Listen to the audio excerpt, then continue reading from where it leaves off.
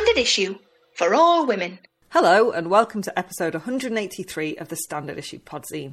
I'm Mickey Noonan, and when I took my bra off last night, a bit of toasted corn fell out. And yeah, I did eat it, despite having brushed my teeth. This is how I'm handling alert level 4. That story just got classier and classier and classier. You are welcome. I mean, I was impressed you put a bra on. I know, right? I'd been out, that's why. And it's quite cold. I do find they provide an extra level of warmth. Particularly if you stuff them with food. Yeah, exactly. I'm like a squirrel, like a not safe for work squirrel. I'm Hannah Dunleavy, and this week I discovered all you need to occupy a small child is an abandoned tractor. I mean, I love that because I love what happened with the small child and the tractor, but I also like the way you delivered it as if to say, parents, what are you stressing about? Just get yourself an abandoned tractor. Exactly. Easy. That. 10 a penny in London, mate.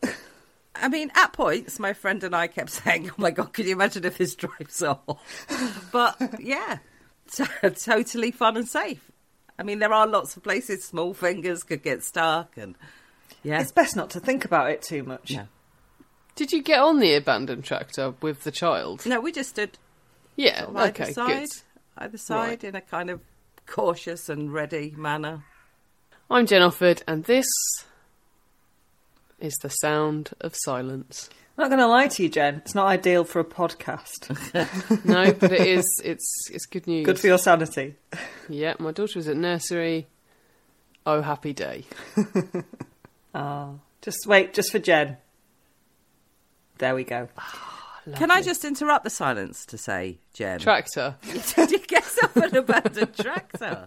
I think you could fit one of those in your flat, Jen. I could probably fit one outside on the little terrace. Yeah. Just looking. Small one, you know. Yeah. Like I said, 10 a penny in London. Just go and pick one up after easy, we finish. Easy. Later on, Emma Reevey, CEO of excellent charity The Trussell Trust, talked to me about why the Trust is having to give out 7,000 emergency food parcels a day this December. The impossible decisions faced by swathes of family living below the breadline in the UK, and why universal credit has not been a success, to put it mildly.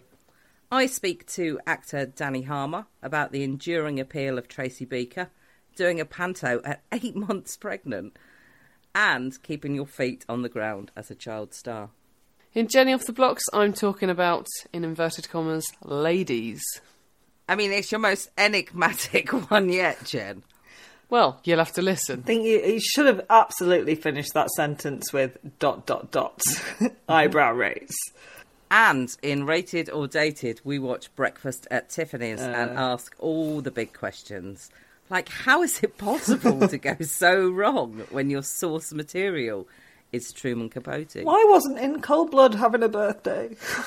But first, brave women, big clean-ups and bold outer garments. It's time for the Bush Telegraph. Cue Sting. Bush Telegraph. Welcome to the Bush Telegraph, where we are still rocked by the news that it is possible to eat too much cheese. Now, talk me through this, because this is actually news to me. So apparently, Chloe Madeley, child of Richard and Judy, was rushed to hospital after eating 5 wheels of camembert. I mean, my face isn't good for a podcast, but I don't want to live in a world where it's possible to eat too much cheese. Do you think you could do 5 wheels of camembert in one sitting? Probably not, because I'm not that much of a fan of camembert to eat that much of it.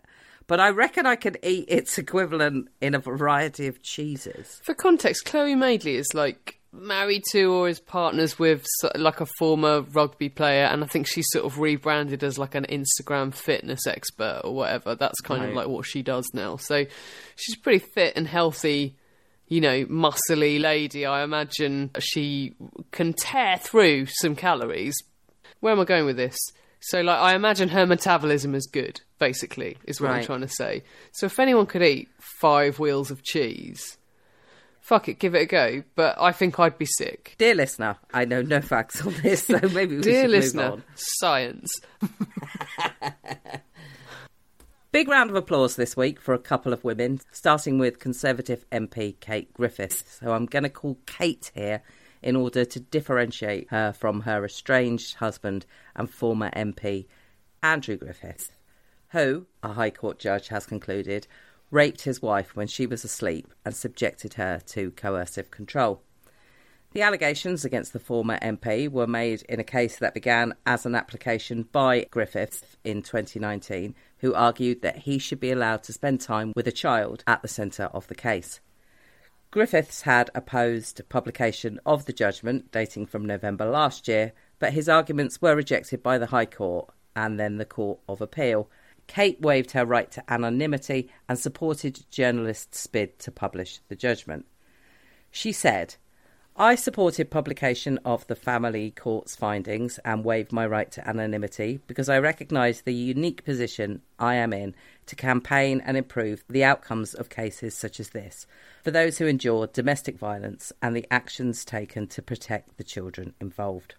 Griffiths was a junior minister in July 2018 when the Sunday Mirror reported he had bombarded 2 constituents with explicit messages. He sent them more than 2,000 texts, sometimes referring to himself as Daddy, claiming that he enjoyed, quote, licking naughty girls, and offering hundreds of pounds for sex. That's their MP. Just a reminder, that is their MP. Hell. All this while Griffiths presented himself as a supporter of women's causes, including co-founding Women to Win, an organisation dedicated to electing more female Conservative MPs. He also campaigned for upskirting to be outlawed. In November 2019, he stepped down as MP for Burton in East Staffordshire. Kate Griffiths was subsequently elected to represent the same seat. As well as raping his wife, Griffiths was found to have used coercive and controlling behaviour to ensure that she submitted to his sexual demands. He hit her, pushed her into a wall, put his hands around her neck, spat at her and threw a tray of food over her. He was also found to have used violence on multiple occasions towards a female relative of his who was not named. Neither Kate nor her lawyer have said whether criminal charges will be pursued. Other female MPs, including Jess Phillips and Rosie Duffield, spoke out in support of Kate's decision to go public. Phillips said, quote, "Kate Griffiths is a hero." A big well done also to Kate's barrister, Dr. Charlotte Proudman, who is having a really good 2021. Writing in The Guardian, she said, "This case is not over. Andrew Griffiths is still allowed to have supervised contact with their child. And if that isn't awful enough, she has to pay half of the costs of supervised contact. This is financial control, both sickening and perverse. I appealed against the decision on behalf of Kate. We are waiting for the judgment." More news as that happens. And speaking of having a good 2021, another shout out to US journalist Barry Wise. As you may know, one of the trials I talked about in last week's BT, that of actor Jesse Smollett, concluded with him being found guilty of 4 out of 5 charges. Wise has another great podcast linked to that trial, talking about the history of hate crime hoaxes and the truth about who they hurt. Spoiler alert, it's actual victims of hate crimes. You can find her podcast, honestly, wherever it is you listen to your podcasts. That story is fucking mad. It's horrific. Imagine the balls of a man who would behave like that and then seeking to get some sort of court order to see his child. Imagine the balls of being an MP and sending those texts and not feeling in any way vulnerable. Yeah. Just like the arrogance that you would have to have, like the narcissism you would have to behave like that. And if she had understandably wanted to protect herself and her family from this, then we would never ever know about it. Well, good for her. Indeed. Good for her. Well, given that it's now over 15 years since the arrest of News of the World royal editor Clive Goodman and private investigator Glenn Mulcair for hacking the telephones and accessing the voicemail messages of members of the royal family, sparking a Metropolitan Police investigation into widespread hacking practices at the newspaper, it's easy to forget that many of the victims of this are still seeking justice. In fact, revealing losses of £68 million between 2018 and 2019, in 2020, The Sun and Sun on Sunday newspapers claimed declining print sales and settlements in phone hacking cases were the reason for this. However, the parent company of those two newspapers, News Group newspapers, has never admitted that phone hacking took place at The Sun, only at the now-defunct News of the World. Indeed, its former editor Andy Coulson was convicted of one charge of conspiracy to intercept voicemails back in 2014, while former editor of The Sun, Rebecca Brooks, was cleared of all charges. Just last week, one of the many who took legal action against the newspaper company, the actress Sienna Miller, settled her phone hacking claim for a confidential figure. That figure is nonetheless thought to be a sizable amount. The settlement was made on the basis that there was no admission of illegal activity or guilt by NGN. However, a High Court judge ruled last week that Miller could publicly repeat some of her suspicions based on evidence brought forward during her case. Speaking outside the court on Thursday, Miller said that The Sun nearly ruined her life after it found out she was pregnant when she was 23 years old in 2005. She says by obtaining her medical records. She added, "It is part of my case that Rebecca Brooks confirmed to those that represent me that she knew about my pregnancy in the most vulnerable moment of my life. It is part of my case that she assured those that represent me she would not print that information. And it is part of my case that she, The Sun, did print that information." She said the newspaper's actions shattered me, damaged my reputation at times beyond repair, and caused me to accuse my family and friends of selling information that catapulted me into an intense state of paranoia and fear. Their actions, their words, their tittle-tattle compelled me into making decisions about my future and ultimately about my own body that I have to live with every single day. Miller said that she had not wanted to settle, that she had hoped to bring the case to trial, but that this was not an option available to anyone without countless millions at their disposal. And she said that should anyone else find themselves able to take a legal case further than she had, she would gladly give evidence in any future trial. Obviously, there's a lot of legal stuff around this, so there's not a huge amount to be said here. NGN denies the allegations, but fair play to Sienna Miller for taking her case as far as she possibly could.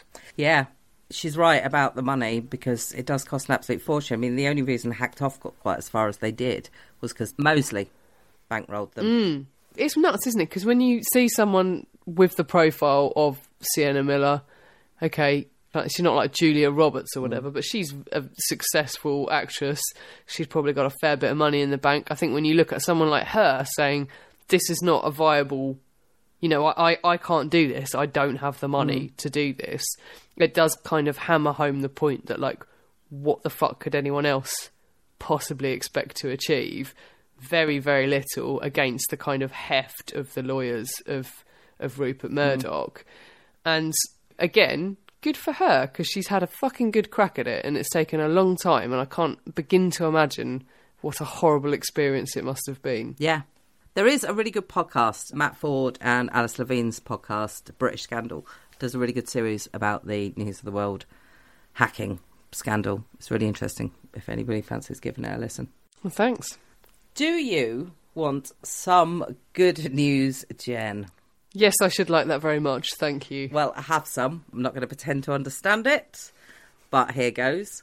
Swiss-based company Exalterra, that's what I'm going to pronounce it as, has reported what it describes as spectacular results after a year of decontamination on a 2.5-acre plot of land located in the radioactive exclusion zone that has existed in the Ukraine since an accident destroyed a reactor at the Chernobyl plant in 1986. The company has announced that radioactive pollution in the soil decreased by 47%, and in the air above the ground by an average of 37% a year after the installation of its NSPS technology. Now, I'm going to tell you what that stands for, Jen, but I don't know if it's going to add anything to the story.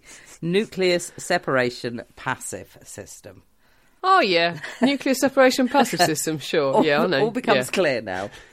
What does that actually mean? Well, I'd advise you to do some extra reading to find out how the hell it actually works. But the end result is that the firm believes total remediation of the area is, quote, seriously conceivable within 4 years, without moving any earth or using any chemicals.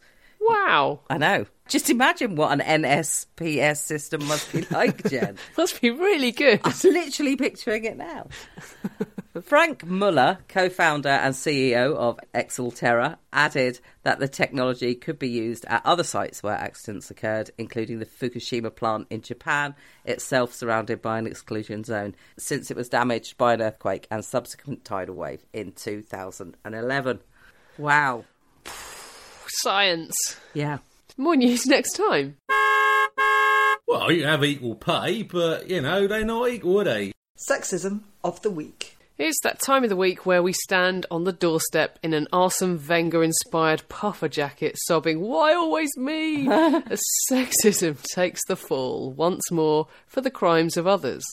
Well, it's probably more accurate to say the crimes of many, so a legitimate question to ask: why did just one person, former spokesperson for Boris Johnson, Allegra Stratton, take the rap for the alleged 2020 number 10 Christmas party? I mean, I can't see anything amiss here, Jen. No. Was it a party? Was it a cheese and wine evening? Who fucking knows? Ha ha ha ha ha ha ha! Apparently there's a quiz as well. Oh, yeah, and additionally, which the Prime Minister... Well, there's photographic evidence of it occurring. Do you think his first question was, how many children do I have? Closest answer gets... COVID. But what the evidence in last week's video nasty of Stratton et al. Laughing their jolly chops off about getting away with it reveals is that sure as fuck, more than one person knew about it. How about the Prime Minister's special advisor, Ed Oldfield, who, in the least surprising news of all time, the Mail Online last week described as a former public schoolboy. No, he's done well for himself, hasn't he? He's done ever so well. Well, he was there, living his best life, putting the questions to Stratton in their mock question and answer session. He still has a job. What about Boris's communications director, Jack Doyle, who, according to sources cited by the BBC, made a speech at the party, which definitely didn't happen? So, not only was that prick actually there, he's also responsible for the department publicly denying the allegations that the party took place. He offered his resignation, the BBC reported, and the Prime Minister said, you're staying. The optics here are pretty bad, aren't they? I see nothing wrong with any of this, Jen. I mean, for a start, they kind of suggest that the Prime Minister really feels like he needs someone on his side in the comms team at the moment. I'd be inclined to suggest he employs someone who's better at their job, but that's just me. It also suggests he's absolutely fine with it being public information that one of his closest aides lies to the electorate. It also suggests that, no, hang on, it doesn't suggest it is an actual fact that the only person to take any responsibility at the time of recording, of course, because it's Monday, fuck knows what happens by Wednesday. I doubt it's a load of resignations. I mean, I agree, that does seem unlikely.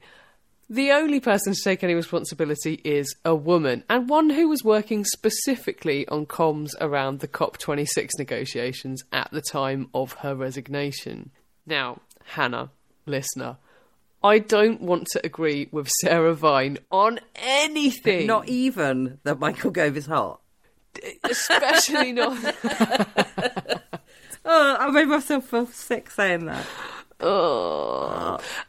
But she is quite right to point out the demonisation of women in the public sphere, also highlighting the public attitude to the Prime Minister's wife, Carrie Symonds, who last week gave birth to his at least 7th child. I am sure I wouldn't like either of these women if I met them. Their proximity to Boris Johnson makes me pretty confident in saying that. However, it is convenient for the Prime Minister and indeed society that we can so easily pass the buck to a woman when something goes wrong. Thank God for Liz Truss, who I imagine is going to make it pretty easy for him in the future. And who I've just discovered is now our Foreign Secretary. When did that happen? And on that bombshell, I am off to the Outer Hebrides to live off-grid until this whole fucking mess goes away. Hello, Hannah here. I am joined by the actor Danny Harmer. Danny, thank you for joining us. Oh, thank you so much for having me. We are always grateful when people make the time to talk to us, but I have to say in this instance I'm super grateful because you are currently in rehearsals for a panto. I am, and yeah. 20-odd years of interviewing actors has taught me that all of them say panto is the hardest job of all of them. Oh my gosh, yeah, to be honest, they're not wrong. It is so full on because you get given, I think we've got like less than 2 weeks to put on like the entire show. And obviously those 2 weeks aren't just for us. So we've only really got about like 5 or 7 days to actually kind of get the whole show together before we then move into the theatre, and it suddenly becomes about lighting and sound. So yeah, it is really full on. And I'm doing this all 8 months pregnant as well, so I must be absolutely bonkers. Wowzers. I know. I don't know what am I doing? Why am I doing this to myself? Why? Oh my God, you could have a no, I shouldn't be saying things like this. I was going to say you could have an on-stage Christmas baby. Yeah, no, touch wood that the fairy godmother does not go into labour during her prologue. Then yeah, hopefully it'll be fine. Children need to learn, Danny. They need to learn. It'd certainly teach them a thing or two, that's for sure. Yeah. So that's the 6th. You start on the 16th of December. I do, yeah. At the Bath Theatre. Yeah, the Bath Theatre Royal. The Bath Theatre Royal.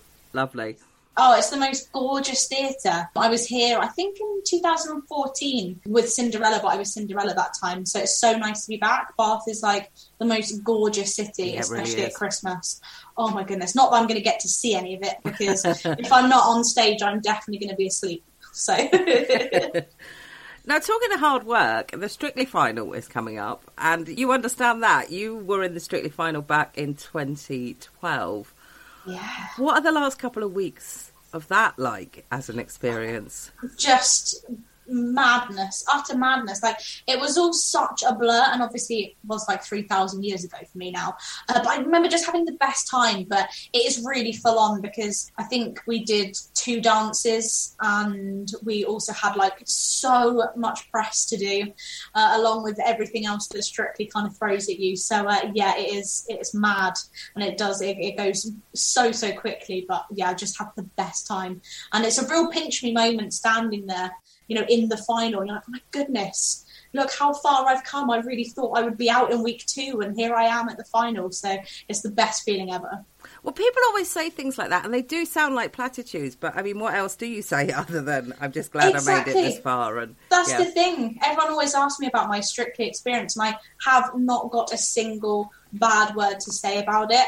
I got really lucky as well with our year. The press hated us because we all got on so well. They literally had nothing to write about. No one was having an affair. There were no fights. We just had the best time. And yeah, so it does kind of sound a little bit like a greetings card whenever I talk about Strictly, but I would do it all over again. I really would. Like I say, it looks incredibly hard work.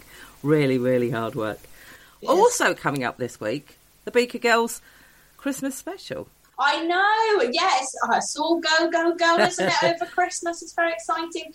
The new series, The Beaker Girls, we've done 5 episodes, which is really exciting. That'll be out on CBBC and iPlayer.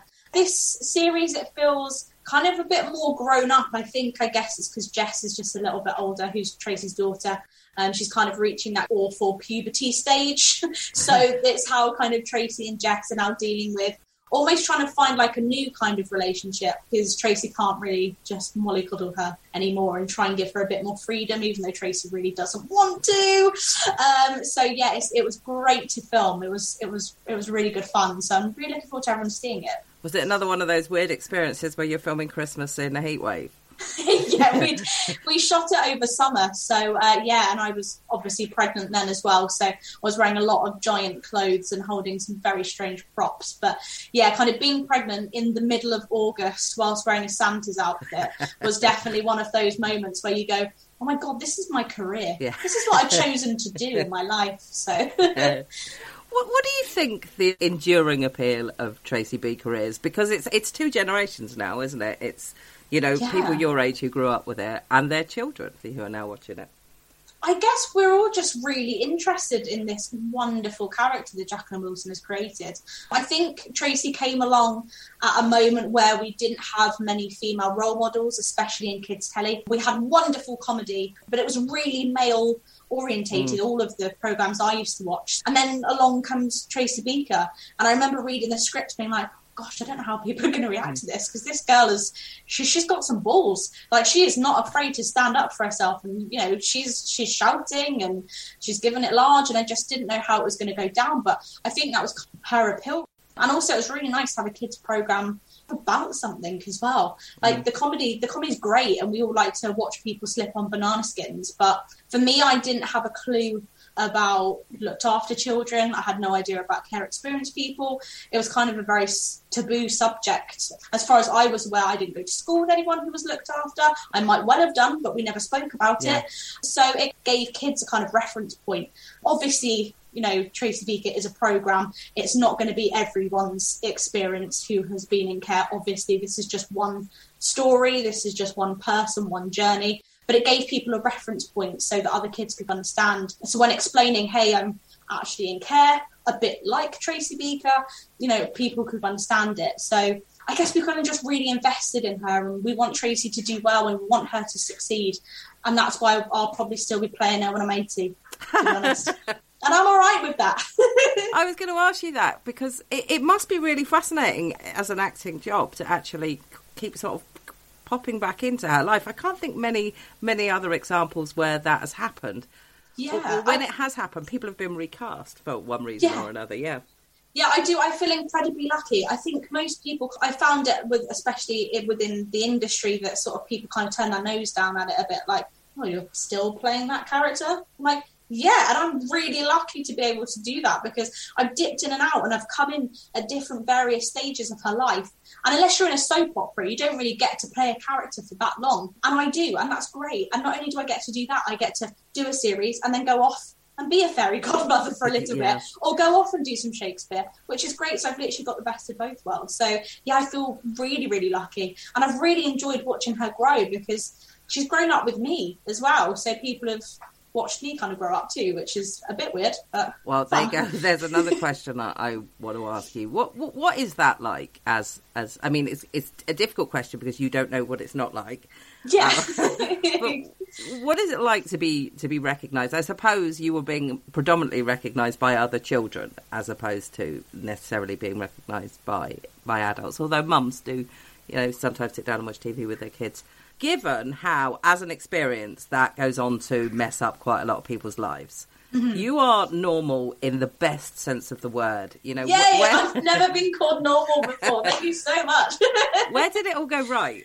Oh, do you know what? I owe a lot to my parents. You know, I come from a very kind of normal background, I guess we can say. I don't know what the hell normal is, but my parents, we struggled just along with everyone else financially, but my parents never let us go without, and I've always been super grateful for that.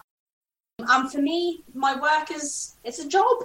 I kind of don't bring it home with me. I just have the most amazing people around me, and I guess that's kind of what's kept me grounded, I guess. I find it really weird how people let it get to their heads and go off the rails a bit. I can see how it happens, but I don't know what went right. I don't know, probably my mum and dad. Thanks, mum and dad.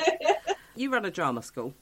I do, yeah. So you work with a lot of young children, so I suppose you're able to hand down some advice to them. But I wonder if we've got people, parents listening, you know, they've got kids that are really good at music or dance or, you know, it may be even sport, you know, and you start to think this kid could go somewhere.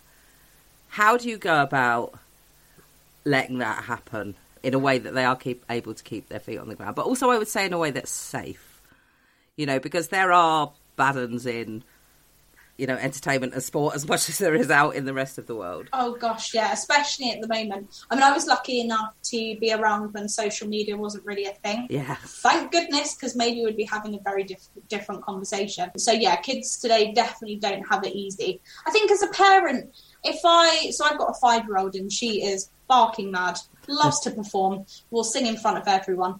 And, you know, if she decided that that's kind of what she wanted to do as a career, I'd certainly back her, but I would just be totally honest about it and be like, look, it's not that glamorous. Like, here I am sat in some random person's office in the middle of rehearsals. Do you know what I mean? You know, it's not all kind of glitz and glam. But yeah, I think if kids do show an interest in performing arts, it's just the most wonderful, creative, fabulous industry to get involved in, full of the most amazing people. And I do think it gets a bad rep sometimes by the few dodgy apples that we have within the industry. So yeah, I would always definitely encourage it, but be cautious, and like you do with anything, I guess. It's a bit like crossing the road, isn't it? Make sure you're holding their hand. Yeah. I mean, I think the media has a role to play in it. Oh, God, yeah. I mean, if you look at sort of what happened to Charlotte Church, what happens or still happens to Millie Bobby Brown in, you know, a way that you think, I can't believe they're being talked about like this. They're 13. This is really worrying. Yeah. That does add to it a lot as well. I think, the media has a lot of responsibility for how we talk about girls. Absolutely, yeah. It definitely needs shaking up and changing, that's for sure. Social media has just become this awful, gross, toxic place, and I mean, I don't even look at Twitter anymore because I just can't deal with it, and I'm 32, so I can't even imagine what a young person must be experiencing, especially at a time of your life when you should be like so super excited. Like if you've just been cast in a brand new series, you can't wait for everyone to watch it, and then you're just met with these horrible negativity comments from Bob from Tunbridge Wells, who doesn't have a clue about acting. Do you know what I mean? Yeah. And it's so ridiculous, and I don't understand how people can take time out of their day just to write a nasty comment. It baffles me. So yes, we've got a major problem, but I'm really hoping that there'll be a turning point, because Caroline Flack was enough. There shouldn't be any more, Absolutely not. So people need to learn a lesson. Yeah, agreed. You are working with young people now, of course, obviously, in the Beaker Girls. Is there a difference? Can you sense a difference about what it's like to be on set as a youngster than when you did it? Yeah, definitely. I mean, they're definitely way better looked after than we were. I mean, they've got some really strict rules to follow, which are in place for a very, very good reason. But it does make us as adults put in a slightly difficult situation, because as a fellow actor, you want to be their mate. I want to be Emma's mate. And lucky enough, her mum is always around. So I formed that relationship with both of them, so that if Emma does have any problems, or she's got any queries or questions, or doesn't know how to navigate something, then her and her mum can call me, and we'll have a nice chat all together. But yeah, when we were younger, I just used to wander off, and I used to chat to the lighting guys and find out everything about how their jobs worked. I used to bug the director constantly. I used to go into makeup. Do you know what I mean? But we can't do that anymore. So there's definitely a huge change, and it is probably for the better. But I find it like quite restrictive, especially as an adult, you're kind of really aware of, oh gosh, if I go up and say hello, is that going to be misconstrued into something else? And it just, it's a minefield. So you just got to try and find the right balance. I bet. Going back to Cinderella, what can we expect this year? Oh my gosh, well, I have to say, and I probably say this every year, but I really, really mean it, this is like one of the best casts I've ever worked with. They are all so incredibly talented. The ensemble are just mind-blowing, especially now in COVID times. They're having to cover us as well. Not only have they got like 500 dances and songs to learn, they're also learning everybody's parts as well, just in case, touch all of the wood, COVID hits us and, some of us can't perform. And it's just brilliant. I've worked with John, who plays Buttons, before, and he is just hysterically funny. The Ugly Sisters are just as vile and gruesome as you want them to be. The Prince Charming is hilarious. And then Cinderella is just, she's got the voice of like a goddess. I've just been sat there listening to her sing one of her ballads. I mean, I'm very hormonal, so I am crying at everything at the minute anyway. But my goodness, just floods of tears. She's just incredible. So people are in for a real treat if they come and see us this year. Oh, excellent. I think the atmosphere is going to be great as well, because I've been to the theatre quite a few times since things have been back up and running. I went to see Sarah Millican, the boss, last night, and she did the old, is this anybody's first night out since all of this? And there was still a lot of people cheering, and there is still so much ambient atmosphere, even during the break, of people just being delighted to be out. The queue at the bar is still really long, but not everyone's not moaning as much. No one cares about paying the £800 for a box of Maltesers anymore, do they? They're just happy to be there, which is great. But I'm so excited. That first show is just, I'm probably going to cry again, obviously. But for me, I haven't done panto since 2018, because I was like, in 2019, I was like, do you know what? I'm going to give myself a break. I've done a lot of back-to-back pantos, like nearly 20 years worth. let's give myself a break this year.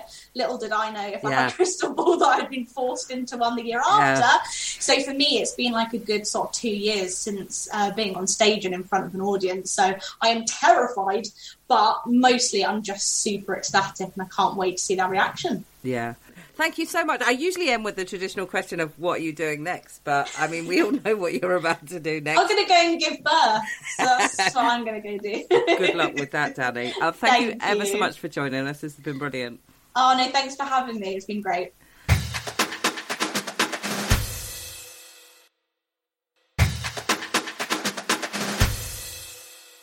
Hello, I'm joined on the Zoom by Emma Reevey, CEO of the Trussell Trust. Emma, hello. Hi, lovely to be here. Thanks for having me. Lovely to have you. Thanks for coming on. Just in case any of our listeners don't know, please can you tell us what the Trussell Trust is, what it does and why it exists? Trussell Trust supports a network of over 1,300 food bank centres based across the UK, and they provide emergency food and support to people who are in crisis. That the reason people are having to come to food banks is because they've been assessed by a frontline service as not having enough money to be able to afford essentials like food. The UK is firmly in the top 10 richest countries in the world. The Trussell Trust shouldn't need to exist, should it? No, and in fact our vision is for a UK without the need for food banks. We think it is possible for them not to need to exist. And yet last year food banks in our network provided 2.5 million emergency food parcels to people who simply didn't have enough money to be able to afford food. So it's shocking that we do exist, but it's not right that anyone should have to rely on emergency food aid in the 5th richest country in the world. That can't be right.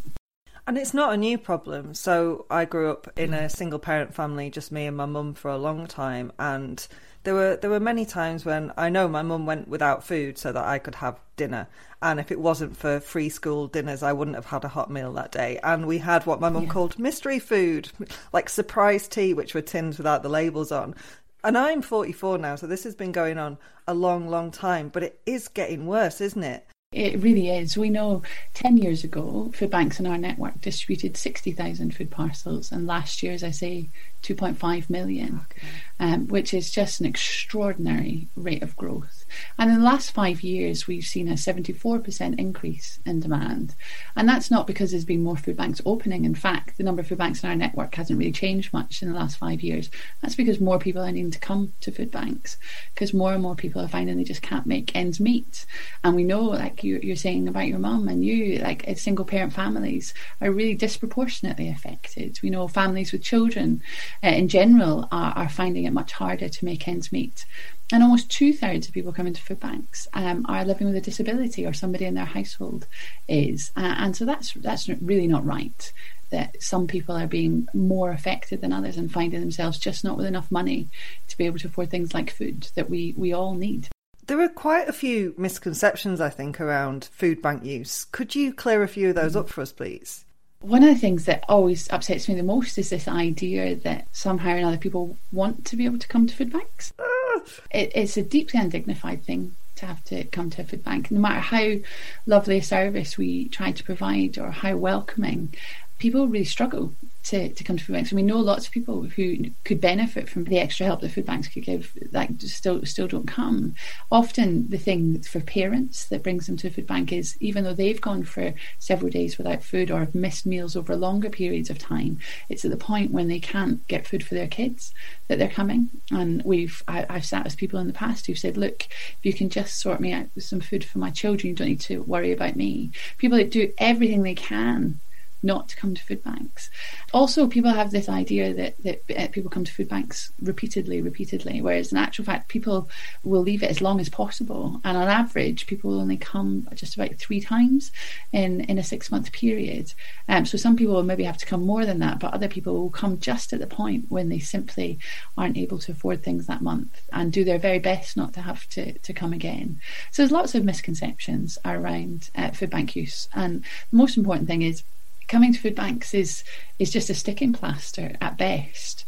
if somebody's not able to afford food, the likelihood is they're struggling to afford their accommodation, they're struggling to afford their heating costs, they're facing like really impossible decisions about whether they heat their house or they feed their children. And so food banks aren't actually an answer at all.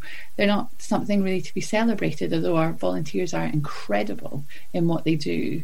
It's not enough to provide emergency food if people can't afford to heat their houses or be in secure accommodation. It's just not an answer. It's at the very best a sticking plaster. I was chatting to a fella who is a counsellor in Staffordshire, and he's been doing this for a long time.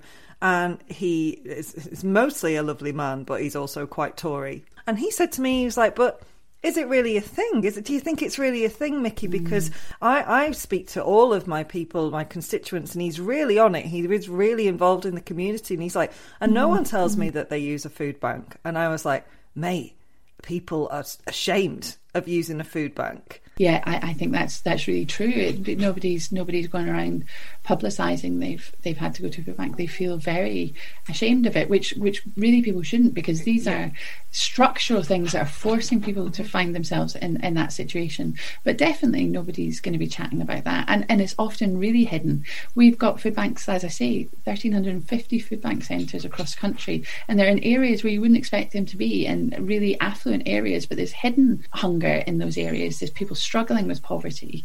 It's not always obvious, but it could be somebody on your street who's become unwell and is not able to work and is having to rely on social security, and it's not stretching to cover all their bills. It could be somebody who's just lost their job. You don't know the circumstances that could be driving somebody into a situation where they can't quite make ends meet. So, Emma, we've had an interesting 4 years, particularly the last 18 months, of course, and by interesting, I mean awful. So are things considerably worse because of the pandemic / Brexit / the Brexdemic? So, as I say, we've seen demand at food banks growing over the last 5 years. So it was already at a record high before the pandemic, year-on-year increases. And then during the pandemic, we saw a 33% increase on the previous year. Wow. And actually, just in the first couple of weeks of the pandemic, the numbers of people at food banks almost doubled overnight. So there was this significant increase. And obviously that's an unprecedented year. And what happened is it wasn't new reasons why people were coming to food banks. It'd just been exacerbated. So losing your job, becoming unwell and not being able to work, all those reasons, increased childcare responsibilities because your kids aren't in school, increased summer holidays or time that your kids aren't at school, are all pressures that drive people to food banks, and they all kind of came at once and affected a much larger number of people. But the same reason fundamentally that it boils down to is if people are not able to work and they're taking social security, it's just not enough to cover the essentials, particularly for families with children. But then this year, again, as we technically have come out of the kind of peak of the pandemic, we're still seeing increased numbers of people at food bank compared to before the pandemic. So the problem is not getting better, it's getting worse. As we go into this winter, we've just seen a £20 cut to universal credit to social security. That's over £1,000 a year out of the pockets of people on the lowest incomes. We're seeing inflation spiralling, so the cost of food and fuel is going up, and so people's money won't stretch as far. And so we're really concerned about what that will mean for people this winter in particular. Over this last 6 months, we've been distributing over 5,100 parcels a day to people in crisis, 2,000 of those to children. But we anticipate in December that'll go up to 7,000 parcels a day, because people are having to make those really difficult decisions between heating and eating, and that increased pressure of paying for fuel over the winter period really tips families over the edge. It's really alarming, and definitely none of the things that have happened over the last couple of years, particularly the pandemic, have helped.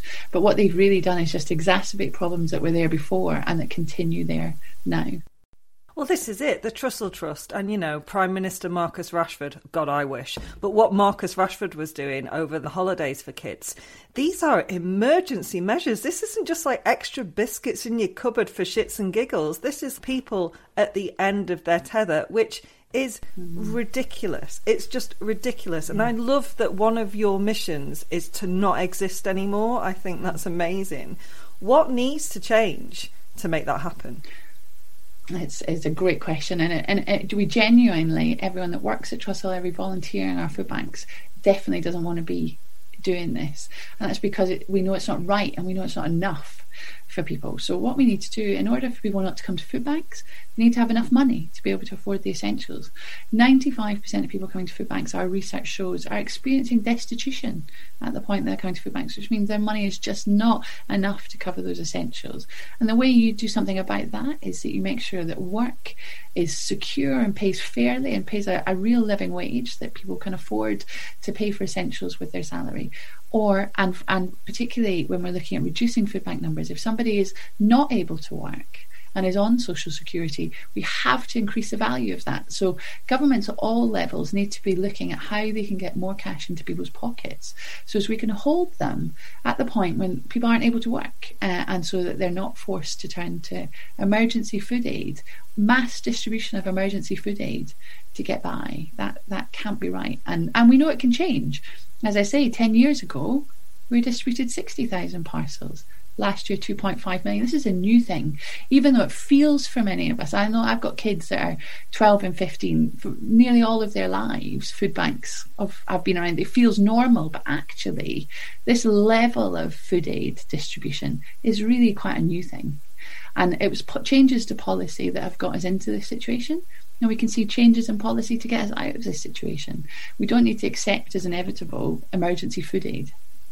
Now then, I know charities aren't allowed to be politicised, and I absolutely get it, but I am, and I would say, listeners, do the maths about what's been going on and who's been in charge for those 10 years, and we have to take this to the ballot box. You know, get angry about this happening, keep that anger until we can next vote to make this change, because we can vote to make it change. It can stop, and nothing boils my piss more than watching a Tory MP smugly open a food bank, because that is just backwards. It shouldn't be something that is celebrated, that you exist. I mean, it's incredible that the Trussell Trust and other food banks exist, but we shouldn't be celebrating it. And I think people get caught up in great, charities are doing stuff, but charities shouldn't have to be doing things that the state should be sorting out.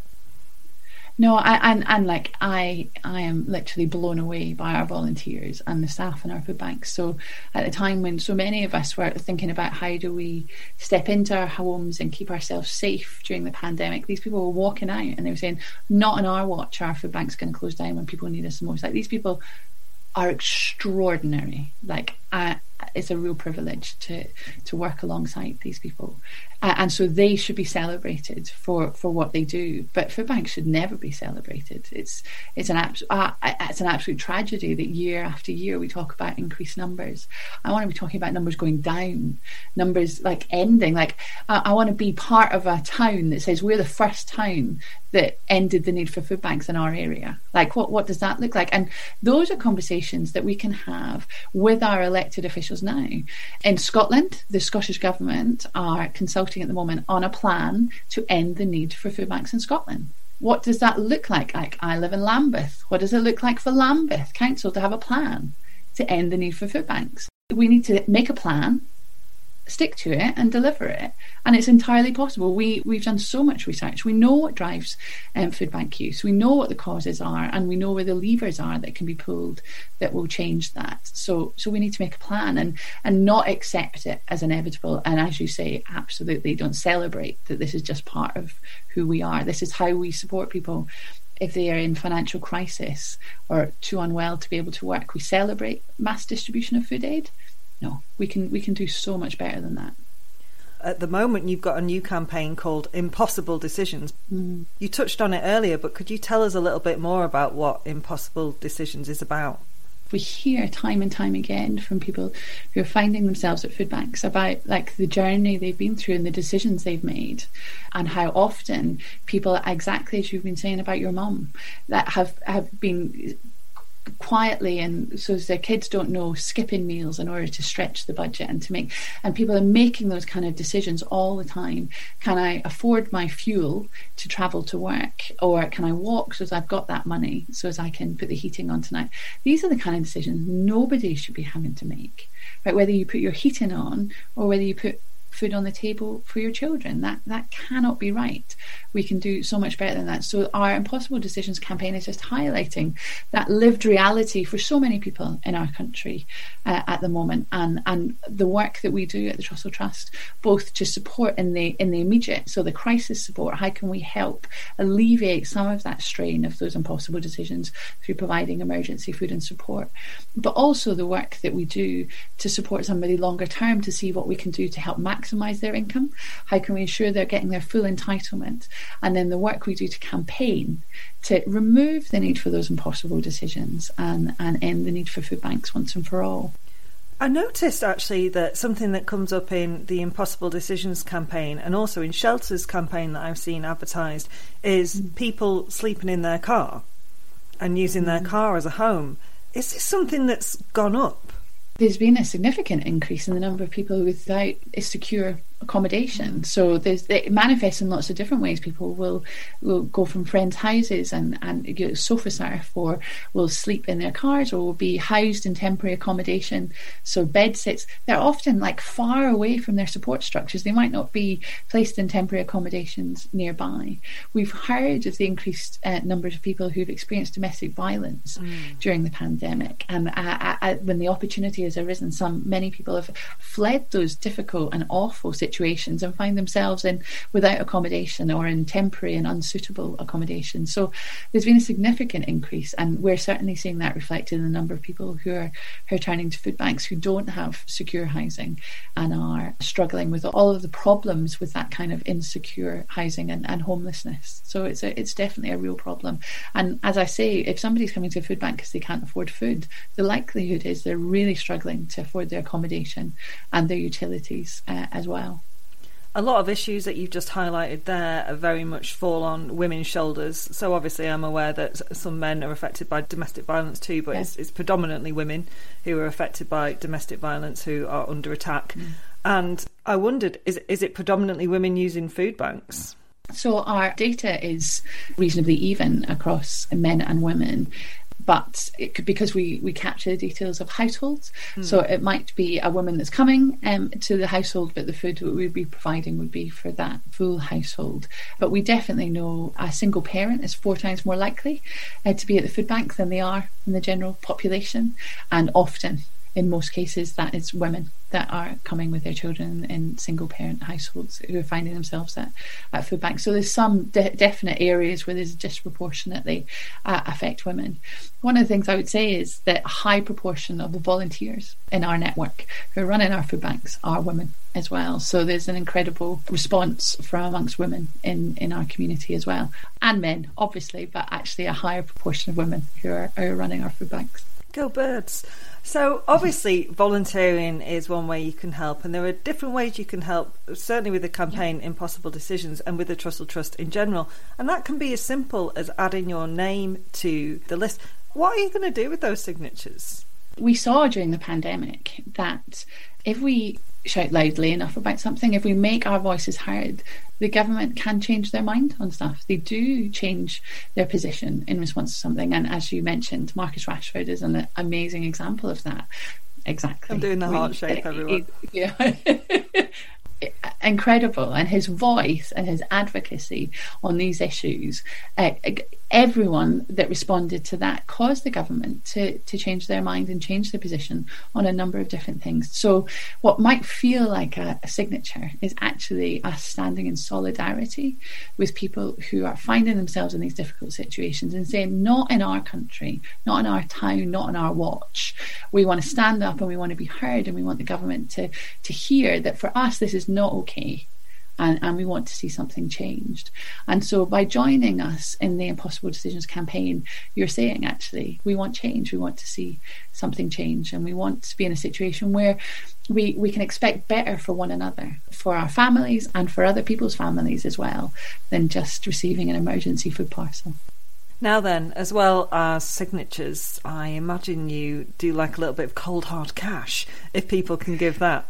Absolutely. It helps us to provide emergency support in the short term, also provide that longer term support to tackle the underlying reasons why somebody might find themselves at a food bank, and work together to bring about that change, that societal change we know is necessary to end the need for food banks. So anything anyone can do to support us, whether that is food in the supermarket, one of the collection points at the supermarket, or directly to one of our food banks, or a financial donation, we'd be incredibly grateful. And everything makes a big difference to what we're able to do.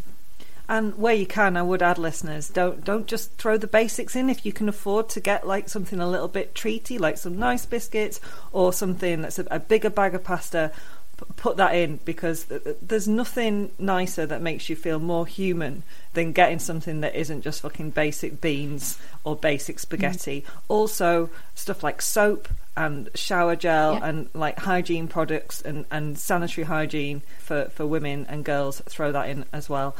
Where can people go, Emma, to find out more about what you're up to?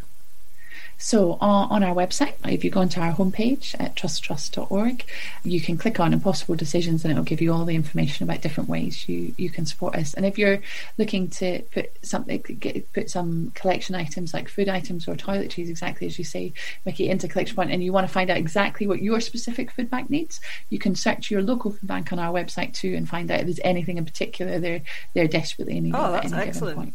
Yeah, that's a really good tool. I like that. Emma, before I let you go, on a personal note, how did you get involved in working for a charity? Because I know it's a job that appeals to a lot of people. I always really wanted to work in a charity. Apart from when I was a bit younger and I thought I might want to be a spy.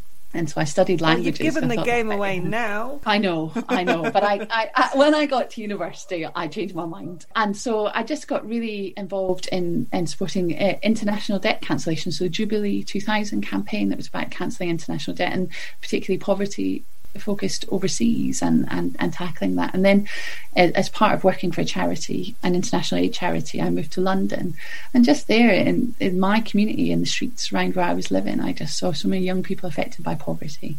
And so I thought, actually there's more I can be involved in here in the UK. And so that kind of started me on a route to working in anti-poverty charities in the UK. It's an incredible privilege, actually, to work for an organisation like Trussell. It's doing such incredible stuff and a real joy. But also, at the same time, I often say it's like the best job and the worst job. A best job I wish I didn't have to have.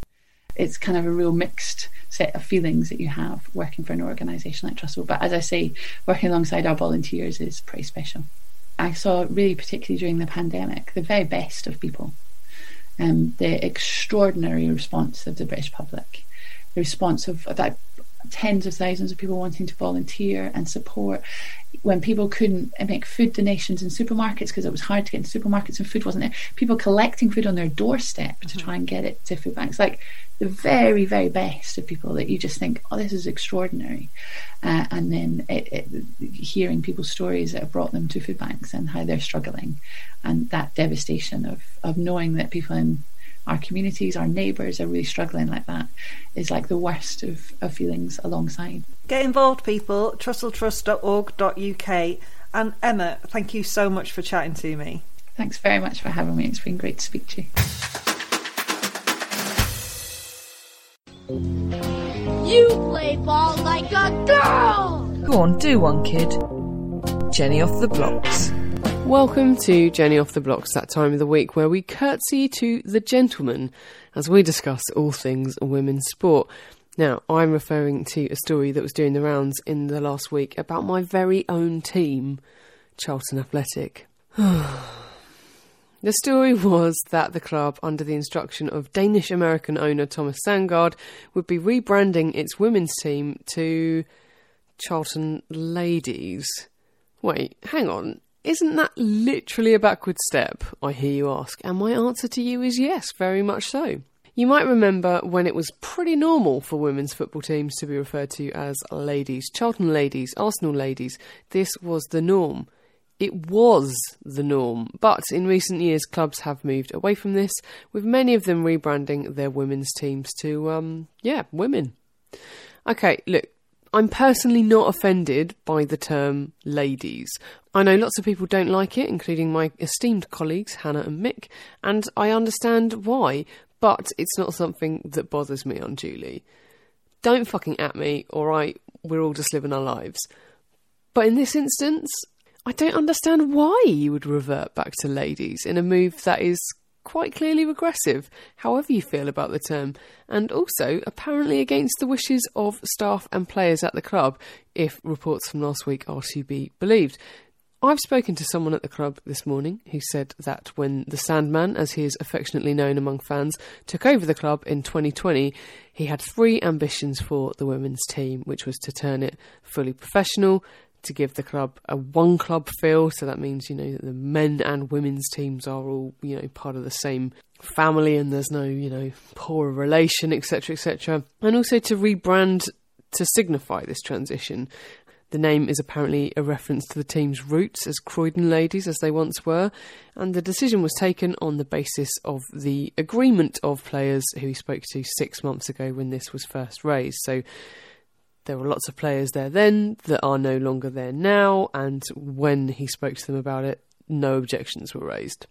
I've got to defend Sangard here because he's not English, and if I were being generous, which I am, because he's done lots of great things for the women's team, having brought them back under the club from the community side of things, having made them fully professional as per his ambitions. So I am being generous, but I'd say maybe the connotations of ladies, maybe that's slightly different outside of the UK. However, and this is a big however in capital letters, and also a good rule for life, I think, if someone with direct experience of the thing you're talking about, which you have no experience of, tells you that it's bad, just listen to them. So while we're on the subject of ladylike behaviour, let's talk about Chelsea and Australia superstar Sam Kerr, who landed herself in hot water last week after she delivered some rough justice to a pitch invader. During her club's Champions League match against Juventus, a male fan took it upon himself to, like a bellend, run onto the pitch, filming himself whilst doing so. No, really, what have you done today to make you feel proud? With not a steward in sight, Kerr decided to take matters into her own hands and shoulder barged him onto the floor. And, violence is never the answer unless you're a prick who invades pitches for lols, in which case I've got very little sympathy for the fact that you just had your pants pulled down on a global stage. For her efforts, Kerr was handed a yellow card, which I think is a piss take, and not just because that kind of bellendery warrants a shoulder barge, but because there were no stewards acting on the situation. But guess what the bigger outrage is?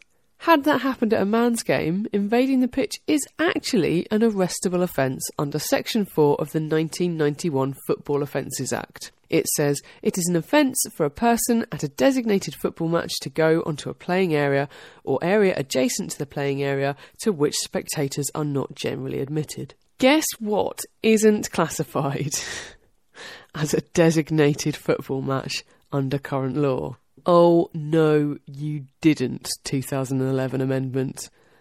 Oh, yes, you did. Lads, for the avoidance of doubt, any women's football match is not classified as a designated football match under that current law. The current law defines a designated football match thus: an association football match in which one or both of the participating teams represents a club which is, for the time being, a member, whether full or associate member, of the Football League, the Football Association Premier League, the Football Conference, the Scottish Football League or the Welsh Premier League, or whose home ground is, for the time being, situated outside England and Wales, or represents a country or territory.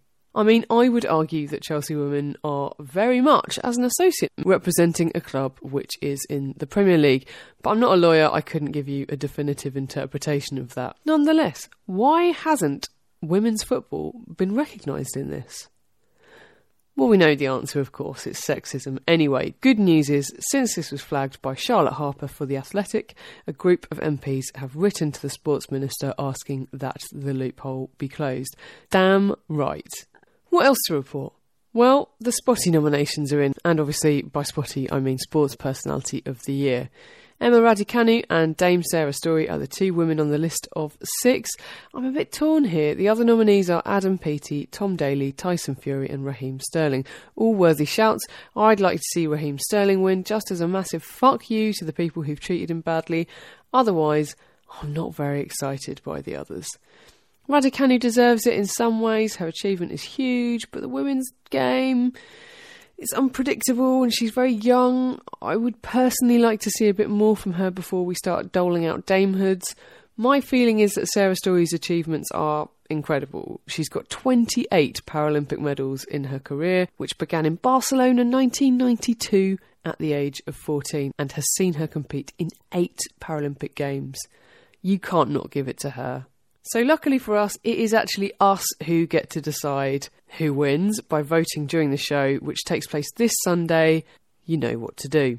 That is all from me this week. I'll be back in the new year with more women's sport, but in fact, I'll be back on Boxing Day with a review of the year. From a sporting perspective, of course, with sports journalists and all-round good eggs, Carrie Dunn and Natasha Henry. Until then, ta-ra.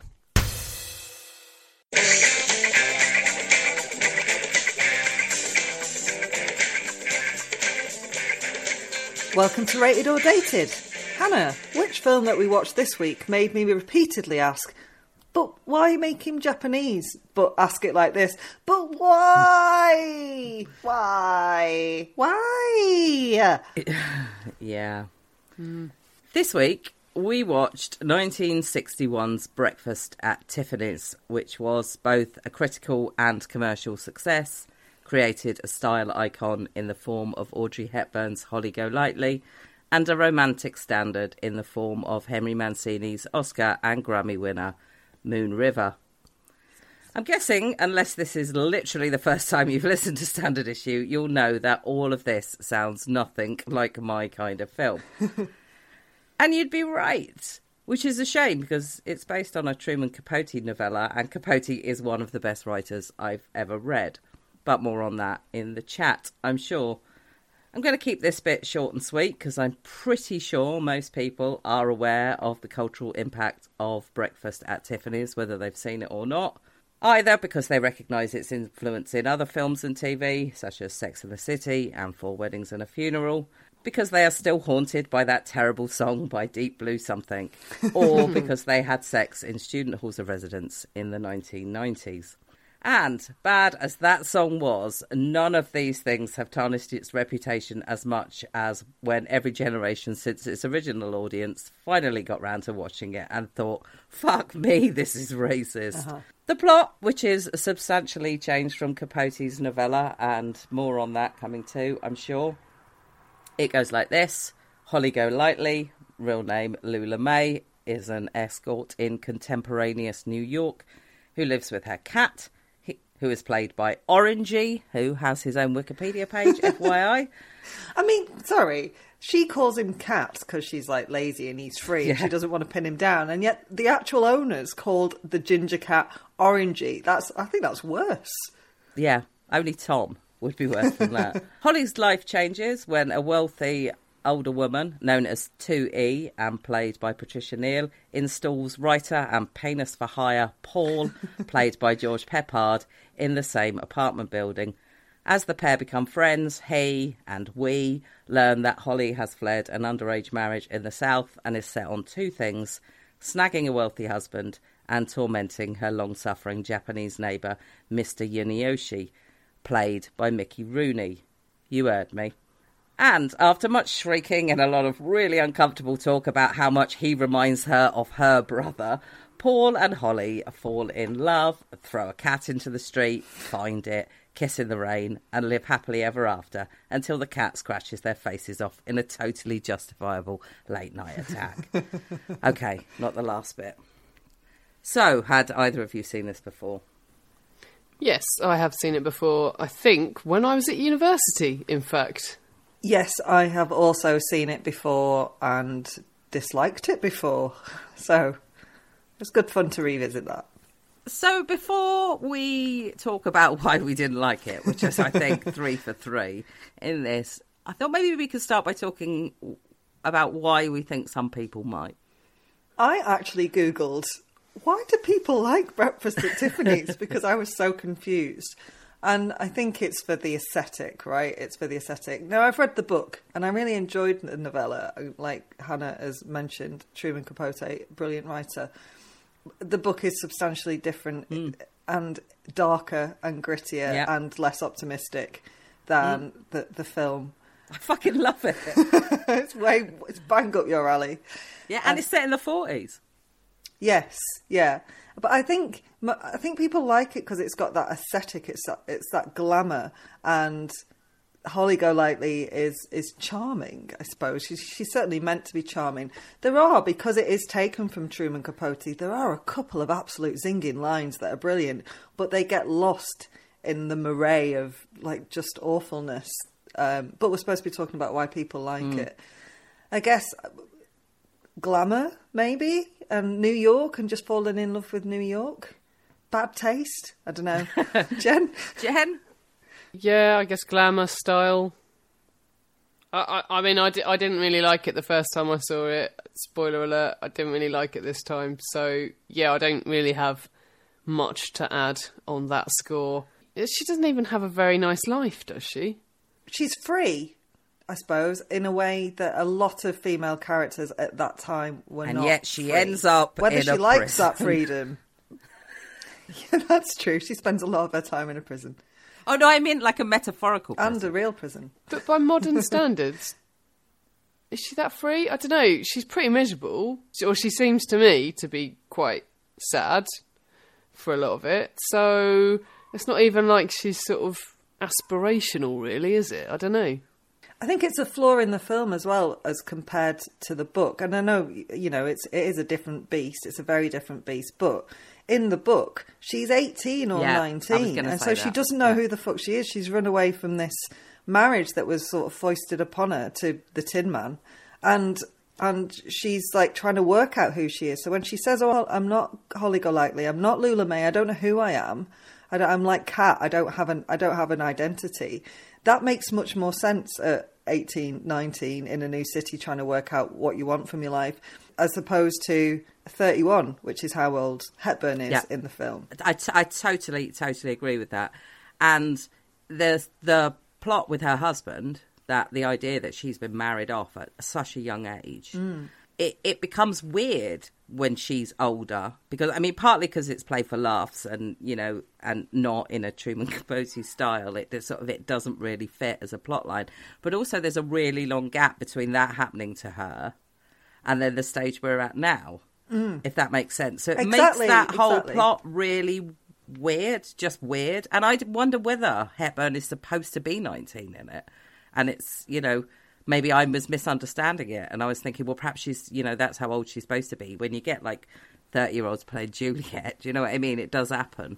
Yeah, that it could be that she was supposed to be that young, but nothing in it made that clear to me. It would make more sense of the storyline about her brother as well, why she's not seen him since he was 14. Yeah. And if that was only like 5 or 6 years ago, it makes much more sense to if that was like 18, 19 years ago. Yeah. Because, I mean, the other major thing huge amounts of it are different, is in the book, the plot is that Paul is looking back wistfully at this girl that he never knew what happened to her.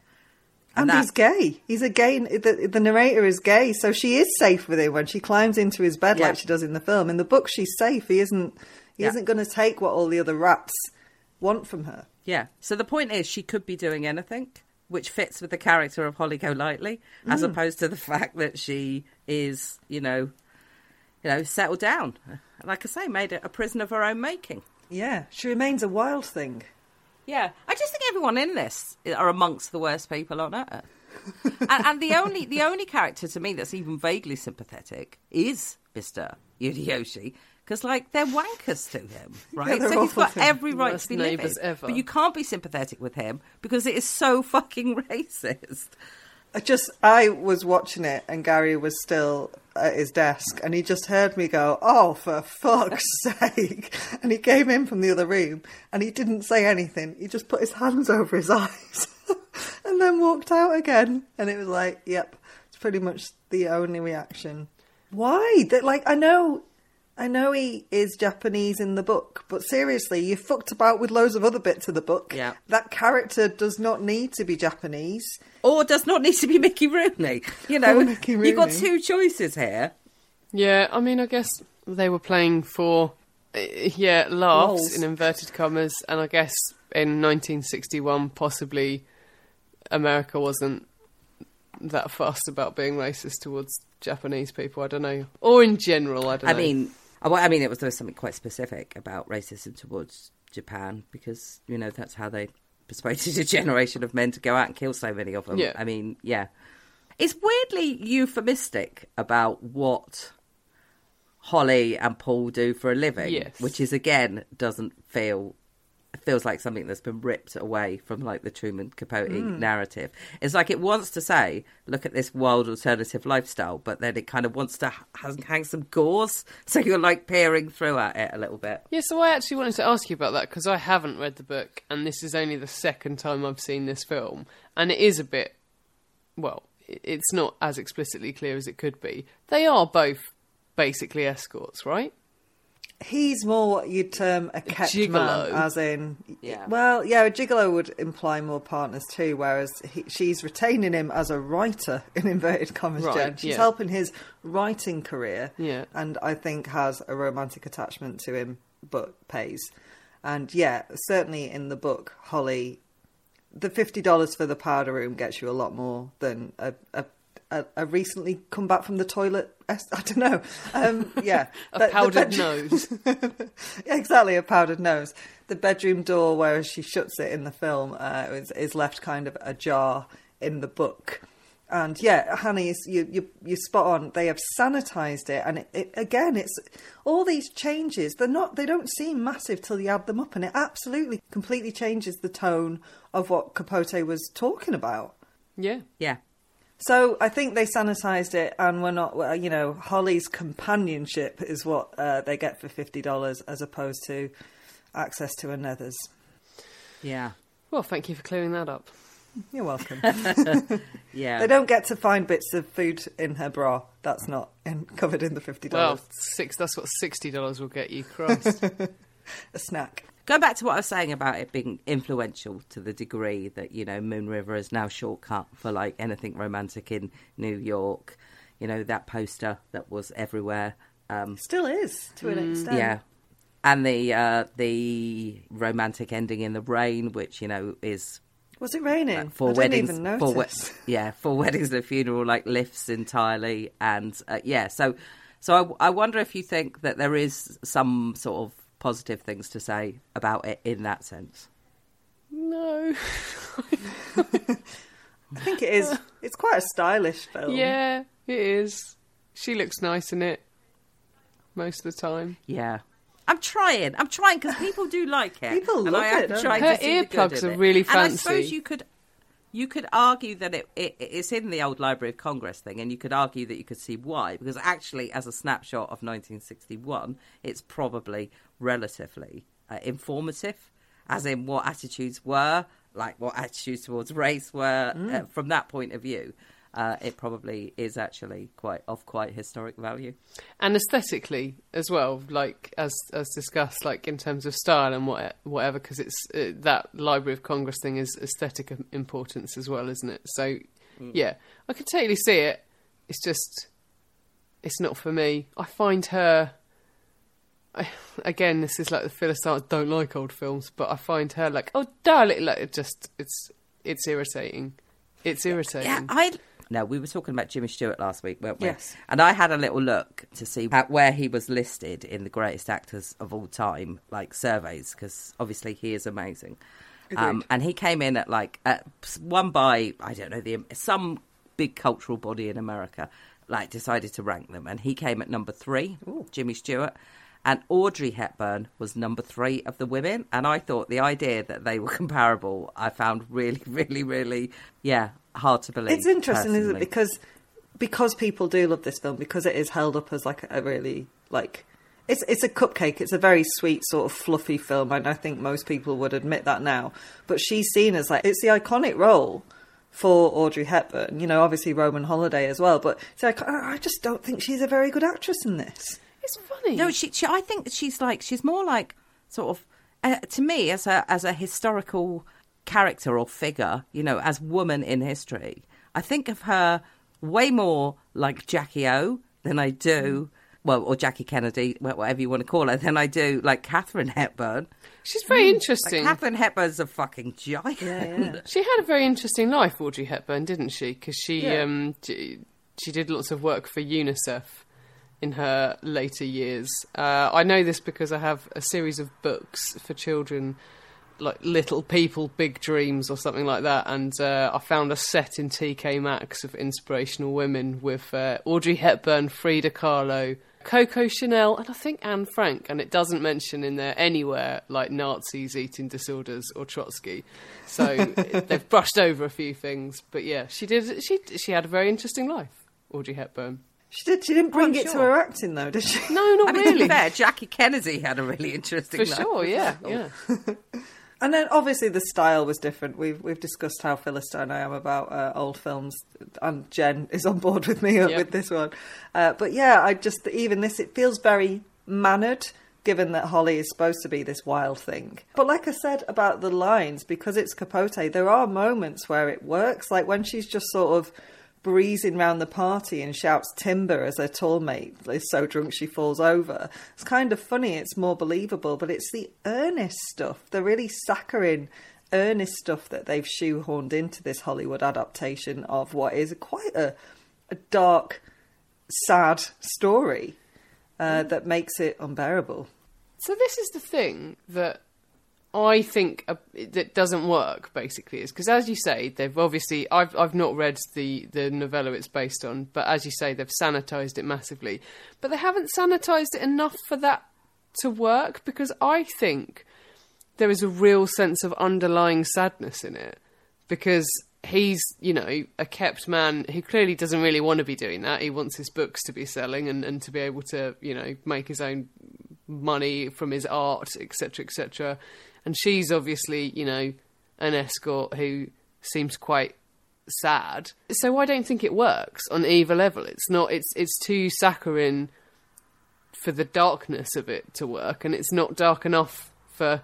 No, and it's too dark for the comedy, is what you're saying. Yeah, I understand what you're saying, yeah. And it's kind of desperate as well, isn't it? So Paul, like you just said, Jen, is kind of adrift. You know, he does want his books to sell, but he doesn't actually sit down and write them. As Holly points out, there's no tape in his typewriter.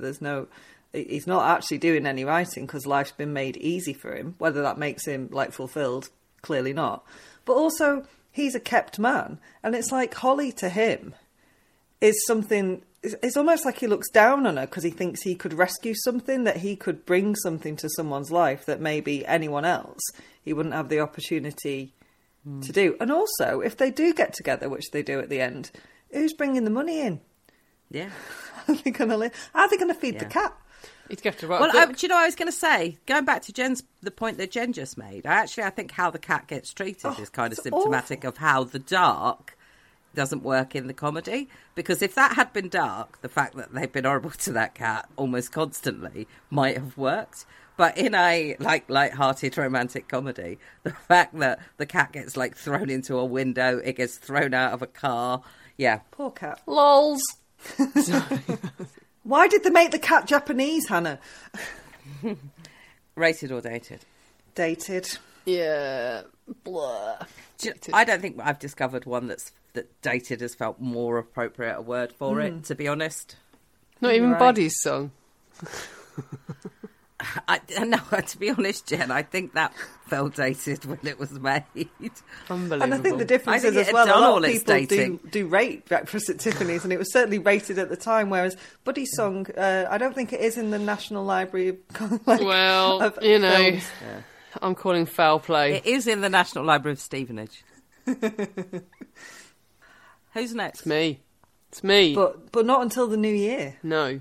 We're going to be watching the film that I always confuse with Single White Female, The Hand That Rocks the Cradle. They're different films, who knew? Yeah, I don't know why, but it makes me think of fish, because she's called Rebecca de Mornay, isn't she? I think there's a dish called cod mornay. I just probably caught this, Hannah. Well, we'll see you in January, where you'll probably be still wondering what the fuck Maggie meant when she said that. I'll probably still be wondering what the fuck I meant when I said that.